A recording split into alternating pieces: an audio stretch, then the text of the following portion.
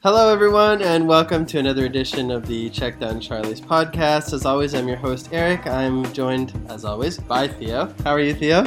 I'm okay. Not too bad. Just got a early start to the morning. Now it's about almost lunchtime and ready to pound this Giants podcast. Yeah, let's do it, man. Hey, let's being productive is always good, even on a Saturday. We're working our asses off to get this material to you. So, where we left off was the first part of the trade. May I interject for a moment? Indeed. I just wanted to send my condolences to the Perkins family. Yes. Former Giants coach, one that we have talked about in great detail, Ray Perkins, has passed away this December of 2020.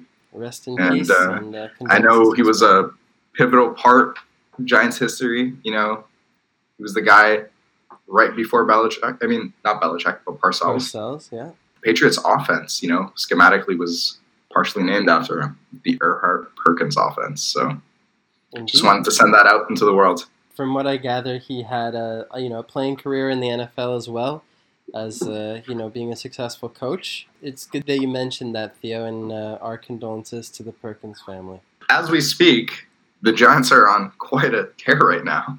Yeah. Starting 1-7, they're in the thick of the playoff race in the NFC least. Indeed. And Joe Judge has got this team turned around, right?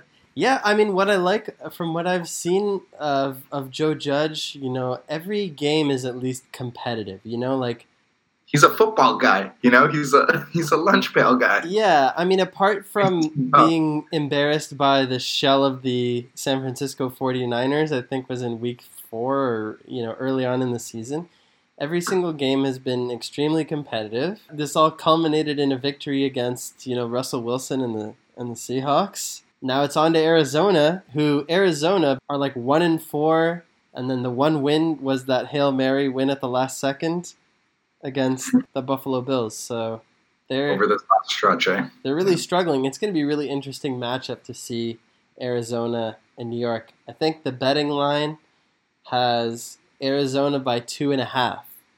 So it's close. Really close. Really close. Yeah. But anyway, hopefully they can stay on par with the Washington football team and win the division. You know what?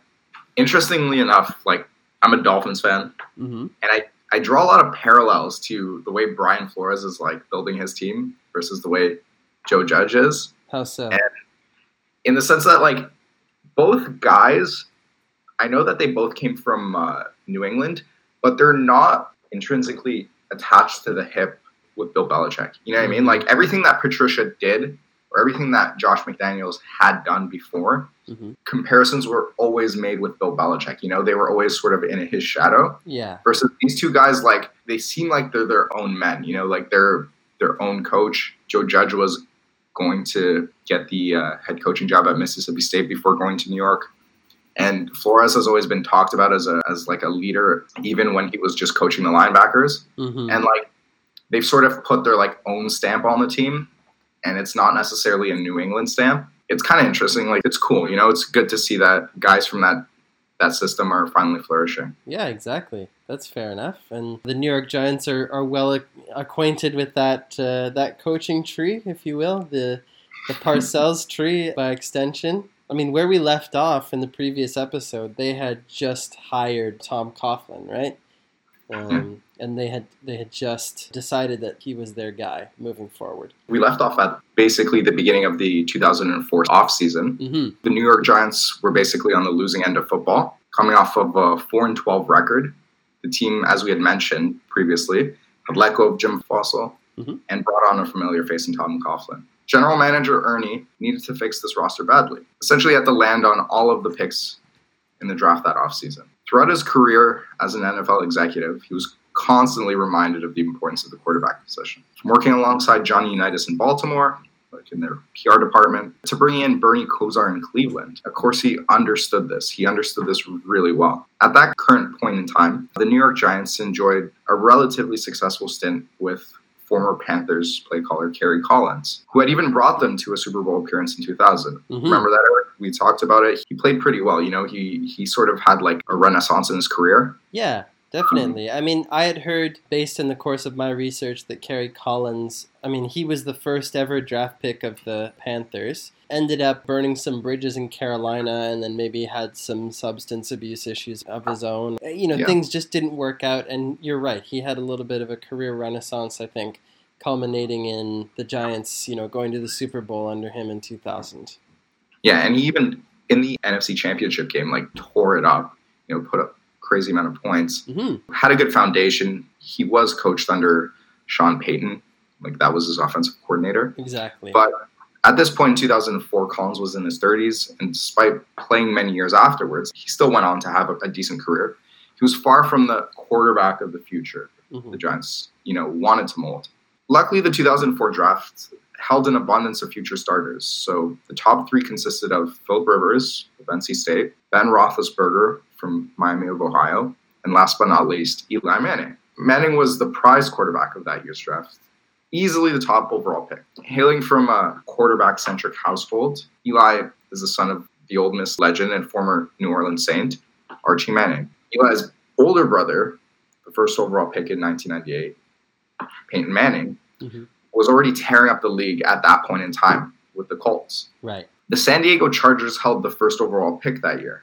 The Manning camp had made it pretty clear that Eli didn't want to go to Southern California. So much like how John Elway had done with the Baltimore Colts in 1983, the Mannings tried to force a way out of San Diego. The New York Giants, on the other hand, they picked 3 spots below, in the 4th slot. So they were out of reach for Manning, but still in play for the other 2 quarterbacks. Interestingly enough, the night of the draft, despite reluctance from Manning, Chargers general manager A.J. Smith went ahead and selected the quarterback. Right, Eli Manning in this instance. Eli Manning. The Giants went on to pick Philip Rivers, but moments later, a trade between both teams would occur that would change the course of NFL history. Eli Manning would be sent to New York in exchange for Philip Rivers, a 3rd-round pick in 2004, and the 1st and 5th round picks in 2005. Eli would get his wish, and of course he would find the blue-chip player he needed to build the Giants franchise around. Understanding what had taken place that fateful night is a lot more elaborate than at first glance. There was many tentacles attached to the event.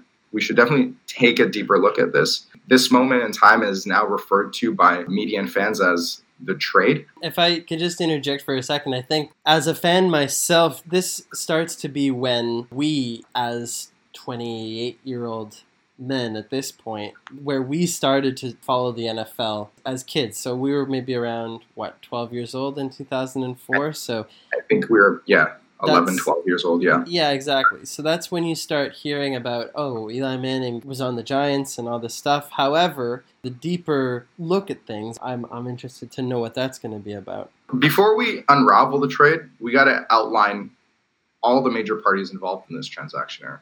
The Giants, as we know, they were made up of Corsi, Coughlin, and the ownership, which were the Mara and Tisch families. The San Diego Chargers, they had also gone 4-12 that previous season. They're owned by the Spanos family, still owned by them, even after they moved to Los Angeles. Veteran coach Marty Schottenheimer led the team in 2004, while executive A.J. Smith was entering his 2nd season as the general manager. The Chargers quarterback at that point in time was Drew Brees. Yeah. He was famously drafted by them in the 2nd round, 2001. And that season, he had been benched by Schottenheimer for 5 games and had finished the season with a paltry stat line of 11 touchdowns and 15 interceptions. Could you imagine a 3rd-year quarterback with that stat line in today's game would go on to have the career that he has? Yeah, think about someone like Trubisky. Yeah, exactly. Perfect comparison right now. Yeah. I think he's in his, 4th year? Is it 3rd or 4th? I don't remember. Yeah, he's drafted in 2017. So yeah, he'd be in his 4th year right now. Right. Going to another team after the fact and having a sort of quarterback renaissance. Right. Yeah. Much like Kerry Collins, but even better than that. Right, exactly. And Drew Brees would ultimately unite with former Giants offensive coordinator Sean Payton in New Orleans many, many years later. And that's what spurned that renaissance on.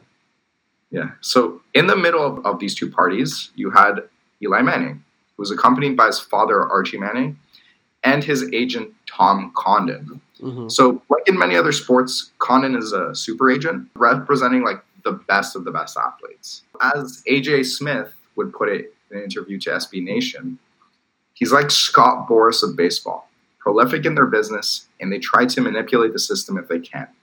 They've got great players, they have connections, and they can do certain things. Understandably, Manning was surrounded by people who could influence the game, influence the way things could get done in the NFL. Mm-hmm. So what was the motivation to not play in San Diego, first of all? Eli Manning claims that the decision of not wanting to play was his own, never placing it on his father, Archie Manning. He goes on to say, I made up my mind, I talked to my dad about it, talked to Tom Condon about it. Mm-hmm. We had this plan to kind of say, we'll tell San Diego not to draft you, and hopefully they won't draft you. No one ever knows about it. They draft someone else, and you might get drafted by Oakland, or you might get drafted by Arizona. Those were picks 2 and 3, and then the Giants were 4. He said, maybe you slide to 4. That was kind of what we were hoping for. Later on in 2013, Eli Manning would publicly admit that he forgot why he wanted to avoid San Diego. Which is kind of, it seems kind of disingenuous because, that was a really pivotal moment in your life that could have changed the course of your career entirely. I guarantee he doesn't regret trying to pull those strings because look what has happened after all these years, but it's definitely a politically correct answer, I'd say. Like, he doesn't want to, disrupt much. Yeah, exactly. And, I'm sure after, what did you say, it was 2013? So after, 9 years of probably being asked that question intermittently, I'm sure he's like, oh, I forget why I even wanted to do it. And after winning 2 Super Bowls. Exactly. Archie Manning would always speak on behalf of Eli, but would never assume responsibility for trying to force a move. As he claims on the Rich Eisen show in 2016, most people thought I orchestrated it, which I didn't. I don't tell my kids what to do or make decisions for them. Mm-hmm. So many would agree with that assertion. Peter King, for one, he would draw parallels to Archie's unfortunate time in the NFL. Mm-hmm. In the 70s, Archie Manning played for a failed New Orleans Saints franchise and never reached the top tier of the professional world. I don't know if you remember watching NFL Network. Yeah. That particular time in Saints history, they would always call them the Aints because they would never win. And fans would wear paper bags over their heads because they were so embarrassed with the performance of the team. Yeah. That was when Archie Manning played. Despite him actually being a pretty good quarterback, he went to the Pro Bowl 2 times. The team was just dysfunctional. Luckily, that's where the Mannings actually grew up. That's where Peyton grew up, played high school ball, even Eli as well. Mm-hmm. They all went to the same high school, that Odell Beckham actually attended. Yeah, I was going to say that's what kind of helped to foster the connection with Odell, right? Because he's from Louisiana as well. Exactly. So similar to the New Orleans Saints, San Diego Chargers had never won a Super Bowl or had established a proper winning culture. Hard to imagine with his connections and pull around football. Archie Manning had absolutely no say as to what Eli's future would look like. Right, exactly. And also, you would imagine that even having Peyton in the league at that point, he would have a sense of what kind of organizations you want to work for. The Mannings are considered to be, as cheesy as it sounds, they're considered to be football royalty, right? Or one of the first families of football, so. Yeah, exactly. Even when Peyton was drafted in 1998. Mm-hmm. There's stories of him going into the interview room with Indianapolis and San Diego, and he's asking them questions. He's basically auditioning them for his services. Mm-hmm. Mm-hmm. And he even tells the Colts, he's like, I'm going to be kicking your butt for the next 15, 20 years if you don't draft me. They're putting themselves in a position to really call the shots.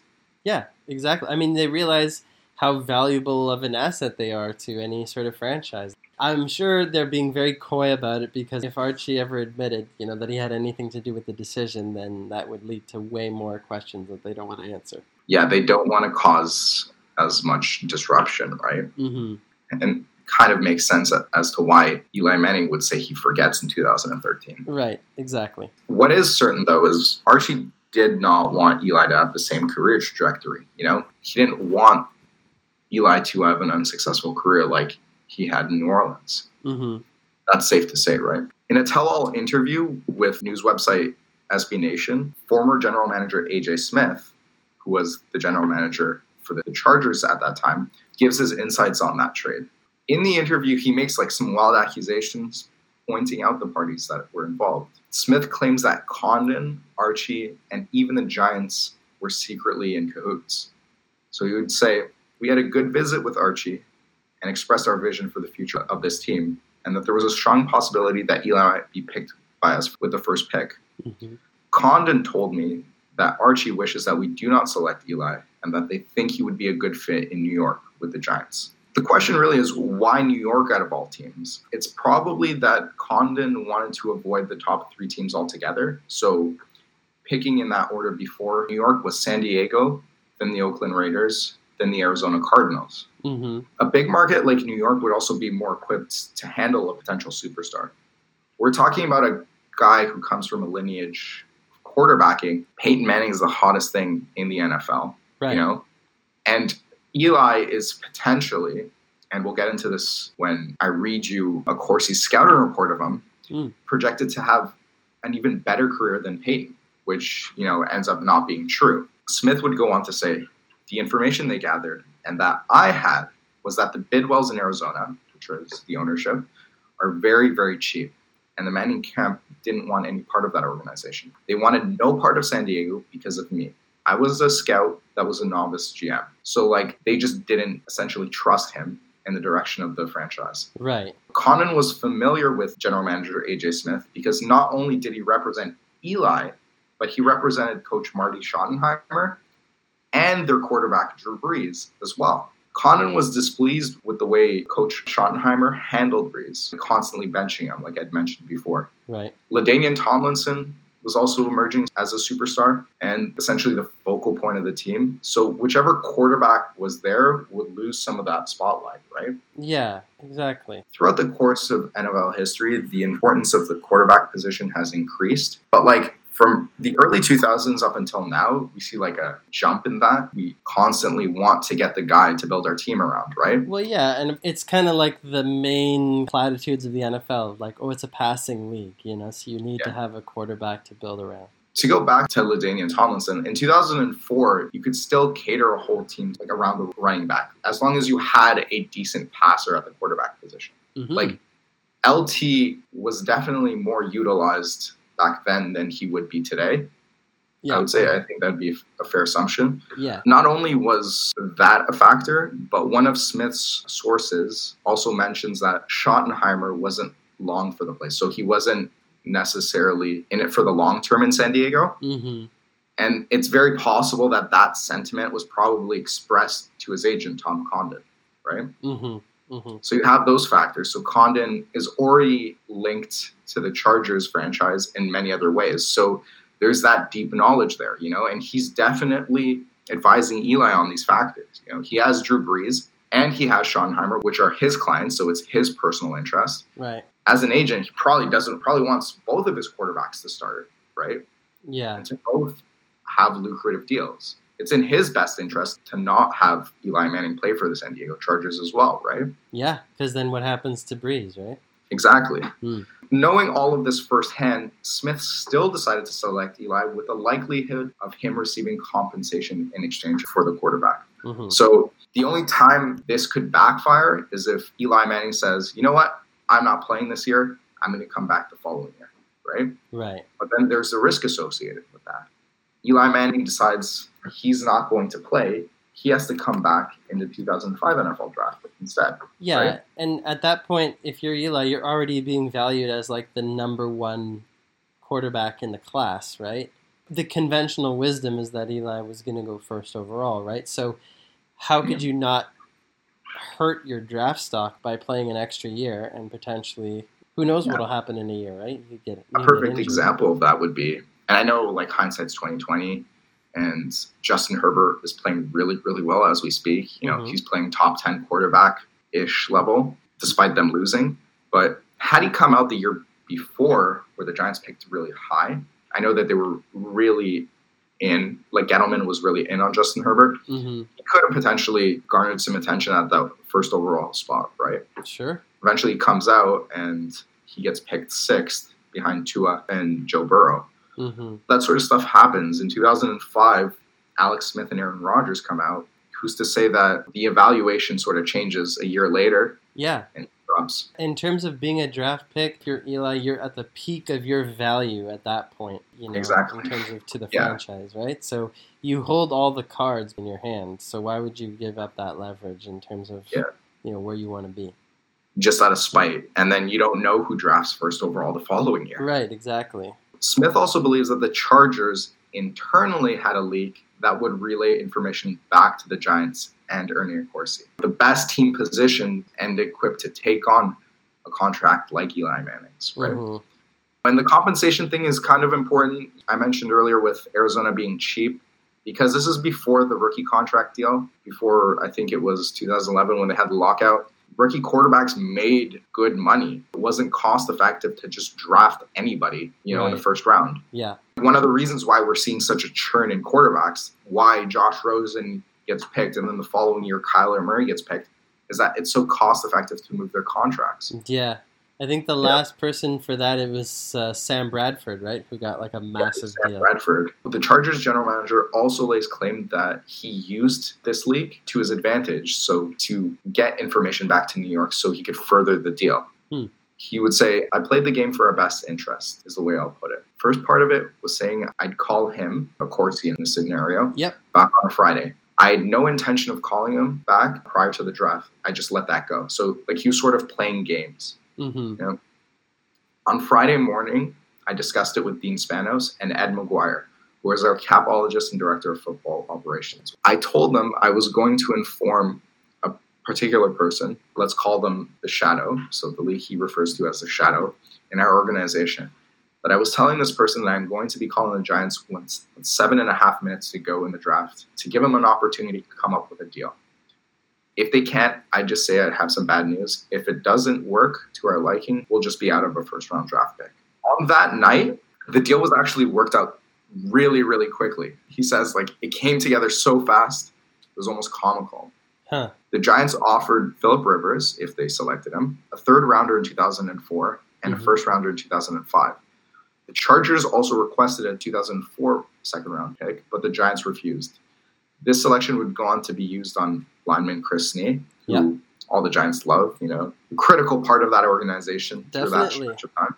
Definitely. They would then renegotiate for an additional fifth in 2005, in which the Giants would reluctantly oblige. Wellington Mara, from the onset, was against the entire deal, out of loyalty to Kerry Collins. The rest of the organization was fully behind wanting to get their quarterback of the future. For what it's worth, also, I heard somewhere that the Chargers picks ended up becoming Vincent Jackson. Sean Merriman was one of the picks, and then Nate Keating, their kicker, was another one of those picks. And I believe... The other pick they traded away for player, right. I believe. Okay. At that point, it was good for both parties, and it ended up working out. I'd say that Phillip Rivers was by no stretch a failure in San Diego. Oh, no, he had a great career, right? Yeah. They just can never close it in the playoffs. They can never get past the Patriots. That was their sort of Achilles heel. Yeah, exactly.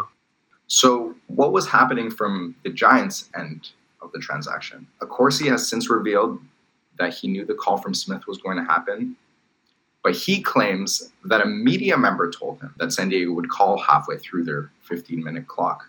Uh-huh. He says he knows who A.J. Smith believes was his leak or Shadow. So he goes on to say, I have a feeling I know who he suspects there because Schottenheimer and I were really close. We are to this day, but I respected his integrity and he respected mine. You know how A.J. Smith says, I took advantage of this leak to relay information to the Giants? Yeah. Of course, he believes that Smith thinks that it's his head coach at the time. Remember when we talked about Accorsi's past in the previous episode, Eric? Yes. While he was general manager of the Cleveland Browns, Schottenheimer was in fact coach of the team for 3 of those years. So right before Bill Belichick ends up on that staff. Mm-hmm. Knowing this information, at that point in time, it's very hard for someone like A.J. Smith to avoid this fact during the whole process. Yeah, you know what I mean? Exactly. And this is where it's interesting because the more you do research, especially in current times, you realize how much of a political game front offices are in the NFL. Yeah. My favorite podcast, the GM Shuffle, Michael Lombardi always says that the head coach position is an elected position, not a selected position, meaning that you got to win the primaries. You got to get so many people on board that the ownership group is left with no choice but to take you, Yeah, it's a not so well kept secret that you need to have connections in the league. Positions in terms of coaching staff and executives are always kind of shuffled around between teams, and you can draw entire webs of connections between coaches and executives. So, I mean, the fact that Schottenheimer and Accorsi knew each other doesn't surprise me whatsoever. I believe that Schottenheimer was also a coach for the Giants at some point. For maybe a year or two, he was like a linebackers coach or something. Having those connections and making those connections is, a really good way of moving up in the NFL. Yeah, he was actually, in fact, the linebackers coach from 75 to 76. There you go. And then the defensive coordinator in 77. So it wasn't a long time, but there's a web there. There's Definitely. Connecting lines. That's definitely something that was always in the back of A.J. Smith's mind. Can I fully trust this guy? Especially we're in a losing season. He could potentially lose his job. So he's got to look for connections elsewhere, I mean, and think about the Chargers anyway, based on what I know of those years. The fact that they were able to select LT and Breeze in the first place was because they drafted Ryan Leaf previously. So, I mean, that's completely separate organizations, but there is definitely a losing culture in San Diego at that time. Mm-hmm.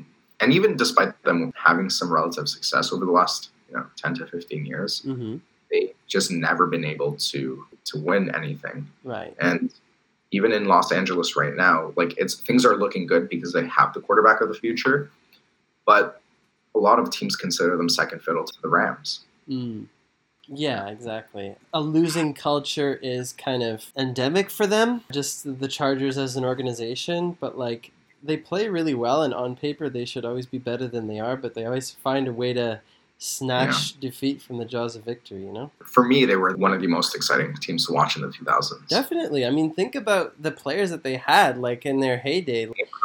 Vincent Jackson, LT broke the touchdown record for a single season for a running back. Antonio Gates was lighting stuff up, Man. He was a basketball player from Kent. Dude. The next best thing since Tony Gonzalez. Yeah. They were great.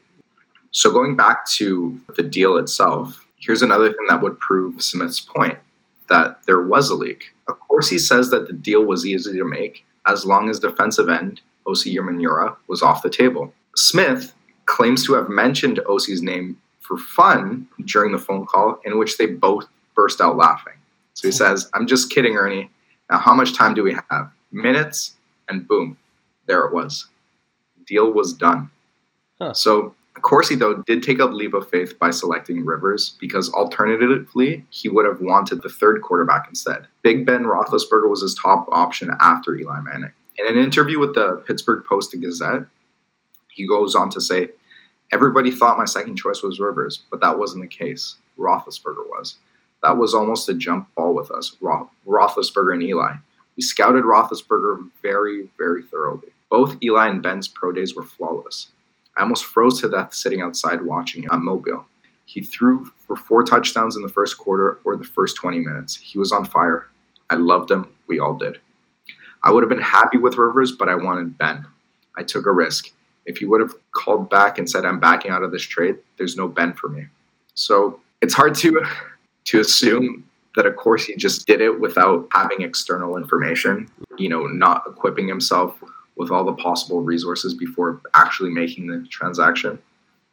Yeah, but I mean, it just goes to show how easily it could have been somebody else, how easily it could have been Ben Roethlisberger or even Rivers at that point. But yeah, you would think that he would want some type of assurance or something more than just, word of mouth before making a decision like that. But you never know, man. That's especially if you are sort of, in the background talking to Eli Manning's camp, and they're making it obvious that there is no way they're playing in San Diego, and they're going to force their way out no matter what. So even if the draft was over, they could have probably made a deal then, John Elway wasn't officially traded to the Denver Broncos till like days later. True. It's still very possible, but yeah, it's, there's high tension situations happening. And I personally think if Accorsi wasn't equipped with the proper information, he probably would have been more intention to select Ben and not go with all that risk, Yeah, I agree. And just thinking about it, like off the top of my head, like imagine you're making a trade and then you're AJ Smith and you back out of it. That kind of stuff, from what I understand about GMs and like in league circles, which is admittedly not a whole lot, but you would think that would get you kind of blacklisted if you were to agree to this deal and then back out of it, at the last second. That kind of thing is not good etiquette as a GM to do that. Yeah, as well as like when you make transactions in the future, you're trying to trade draft picks or you're trying to trade other players on your roster, people are just not going to want to deal with you because of how you shafted. Yeah. I definitely think that there's things that had happened that they aren't mentioning. I believe that Accorsi knows way more than he leads on in these interviews. Mm-hmm. Regardless, the Giants would have been fine. Had they selected Roethlisberger, that would have been pretty cool. He sort of fits the Northeast cold weather quarterback. Yeah. I think they would have made it work. Mm-hmm. But this way, the way it turned out, just so much more iconic. Well, yeah, exactly. I mean, we've all heard the comparisons between Rivers and Eli, and to an extent, Big Ben and Rivers and Eli. I think either way, it probably would have worked out for all parties involved. Yeah, because I think all three of them had very solid careers. I think it differentiates with Roethlisberger is that he was selected much later with Pittsburgh. Mm-hmm. Pittsburgh was always competing, and they were able to always build a good team regardless of who the quarterback was. Mm-hmm. Whereas these other two guys were coming in to be more of a savior. And true. That comparison is, right? Like how much more did Rivers do for his team versus Eli or vice versa? That's where the comparison is, right? Right. That's a good point. Like in his second year, Roethlisberger wins the Super Bowl, right? Mm-hmm.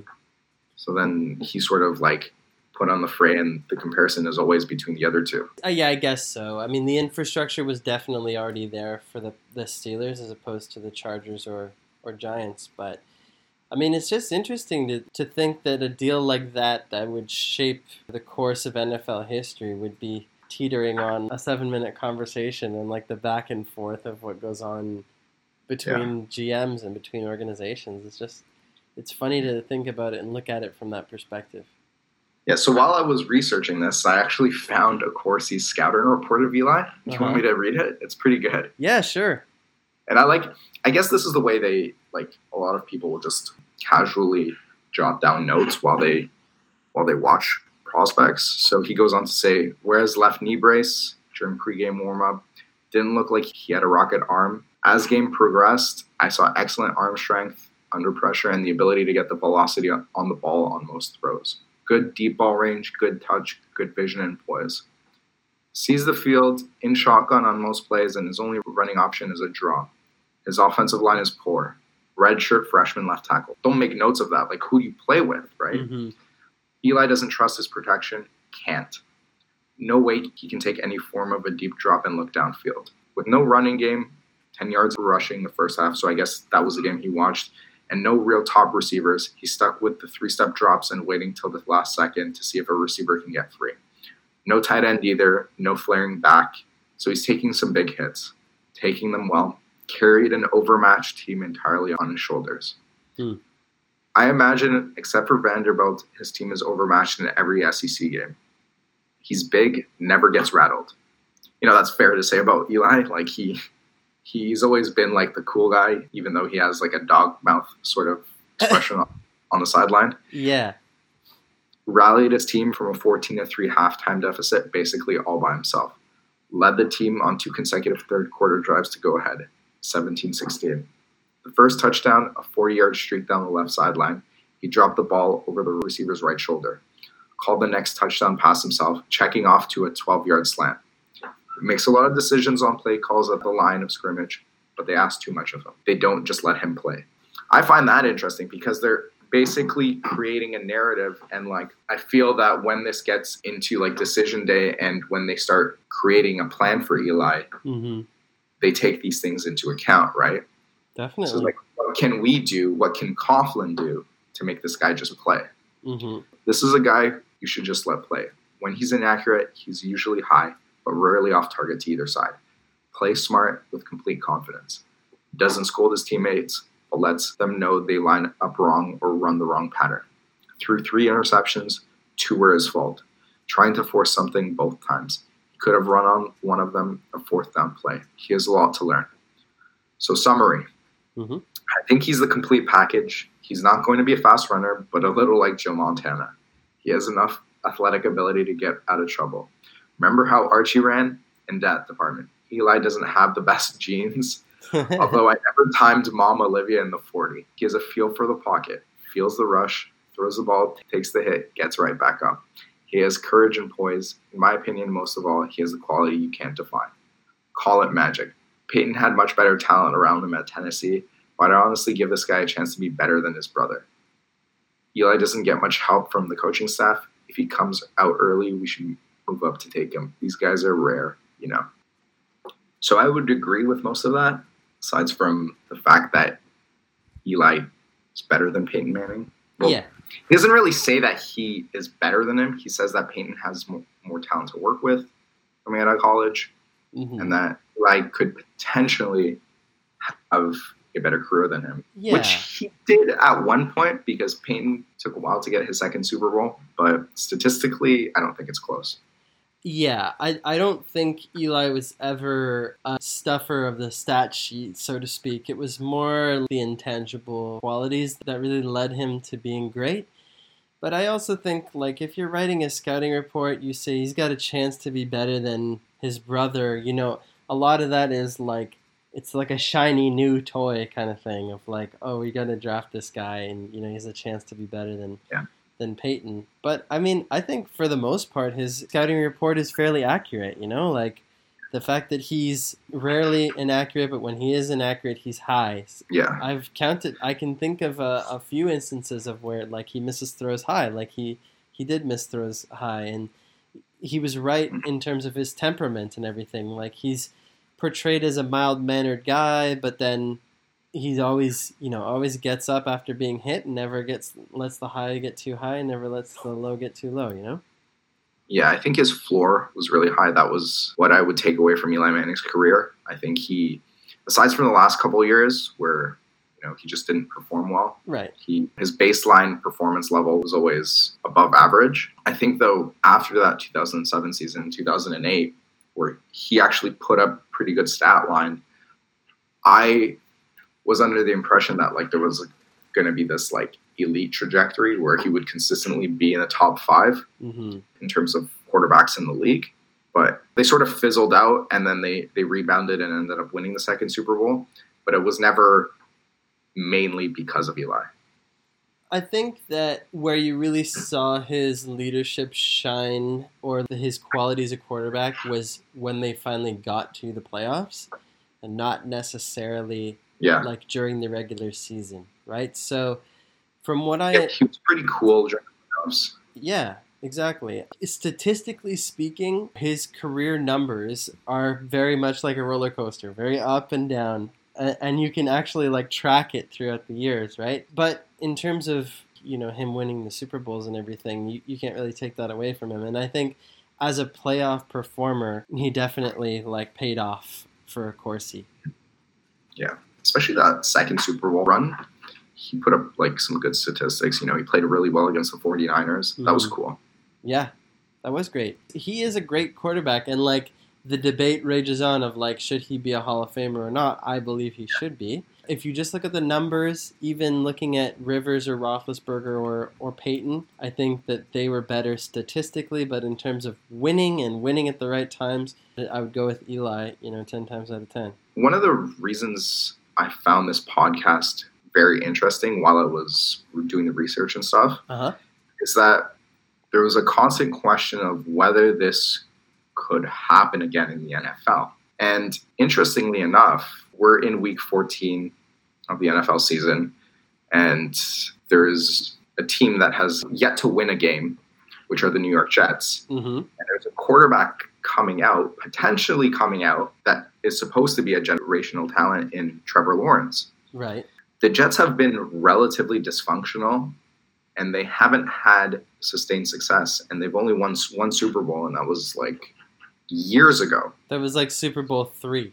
So exactly. Yeah. Do you think it is possible that someone like Trevor Lawrence, if he does come out, because he could still decide to wait a year, especially during this turbulent time with COVID and lack of college football games being played, if he decides to come out, do you think it's possible that he might force something like this with the Jets? Because the Jets front office is dysfunctional. Adam Gase is their coach, and I know everyone at the moment thinks he's the worst person alive, especially New York media members. They just hate talking to him. Even if they do get a decent coach, let's say, do you think it's possible that he's like, oh, I want to go to an organization that has done it before? I mean, it's always possible, in my opinion. With COVID going on and everything, you do bring up a good point that, like, you would want it to be your last season to kind of be a regular season.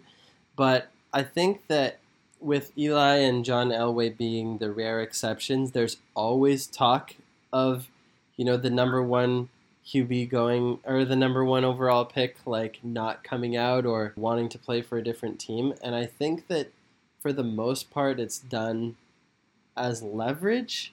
Maybe you get a few more perks for being selected first overall. Like, there was talk about Joe Burrow not wanting to go to the Cincinnati Bengals before the draft and everything, like that he could request a trade or do something like that. I think there's always going to be that narrative because by virtue of the team being the first overall pick, you are the worst team in the league. You know what I mean? Like, you are literally the worst team in the league. Yeah. So it's not like people are going to be psyched to come play for you, but I don't know. I don't think it would be wise of Trevor Lawrence, especially because you never know what's going to happen in a year. It's like you can't really hold out to be better than the first overall pick. I think if he does decide to declare, which he will be the first overall pick, it's going to be a constant headline going into draft season. I think the comparison will be made by a lot of media outlets to what Eli Manning did, because Trevor Lawrence does have a lot more power than many previous quarterbacks that have come out. Sort of this Andrew Luck, and even potentially better than Andrew Luck style prospect.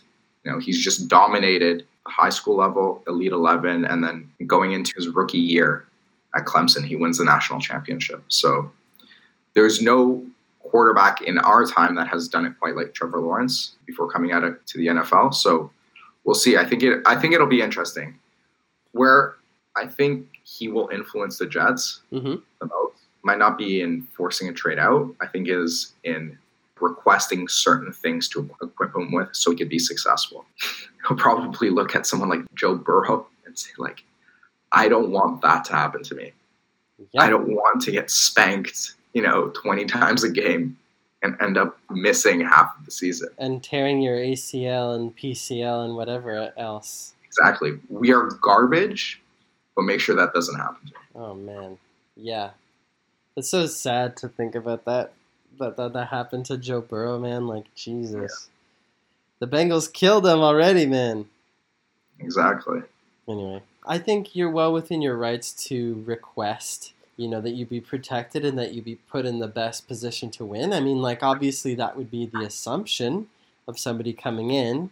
And, like, you look at the value of a quarterback to an organization, you would think that whoever drafts you is going to have you in their best interests, but might not always be the case. It's interesting to think about, the way that history has gone in terms of this trade and now cycling forward however many years later, 16, 17 years later, the same scenario could hypothetically happen. It is interesting. So, yeah, just a thing to keep on the radar as we get into April and stuff. But, yeah, nonetheless, it's a fun podcast to work on. One of the most pivotal times in current Giants history.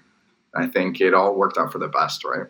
I think so, too. I think there were winners on all sides of this equation. Now that kind of sets the stage for the Giants of the 2000s and the 10s, really. Again, as I mentioned, this is when we started to become football fans, so it's interesting to put this all into context now and be able to share that with you. So now the Giants have who they think is their franchise cornerstone in Eli Manning.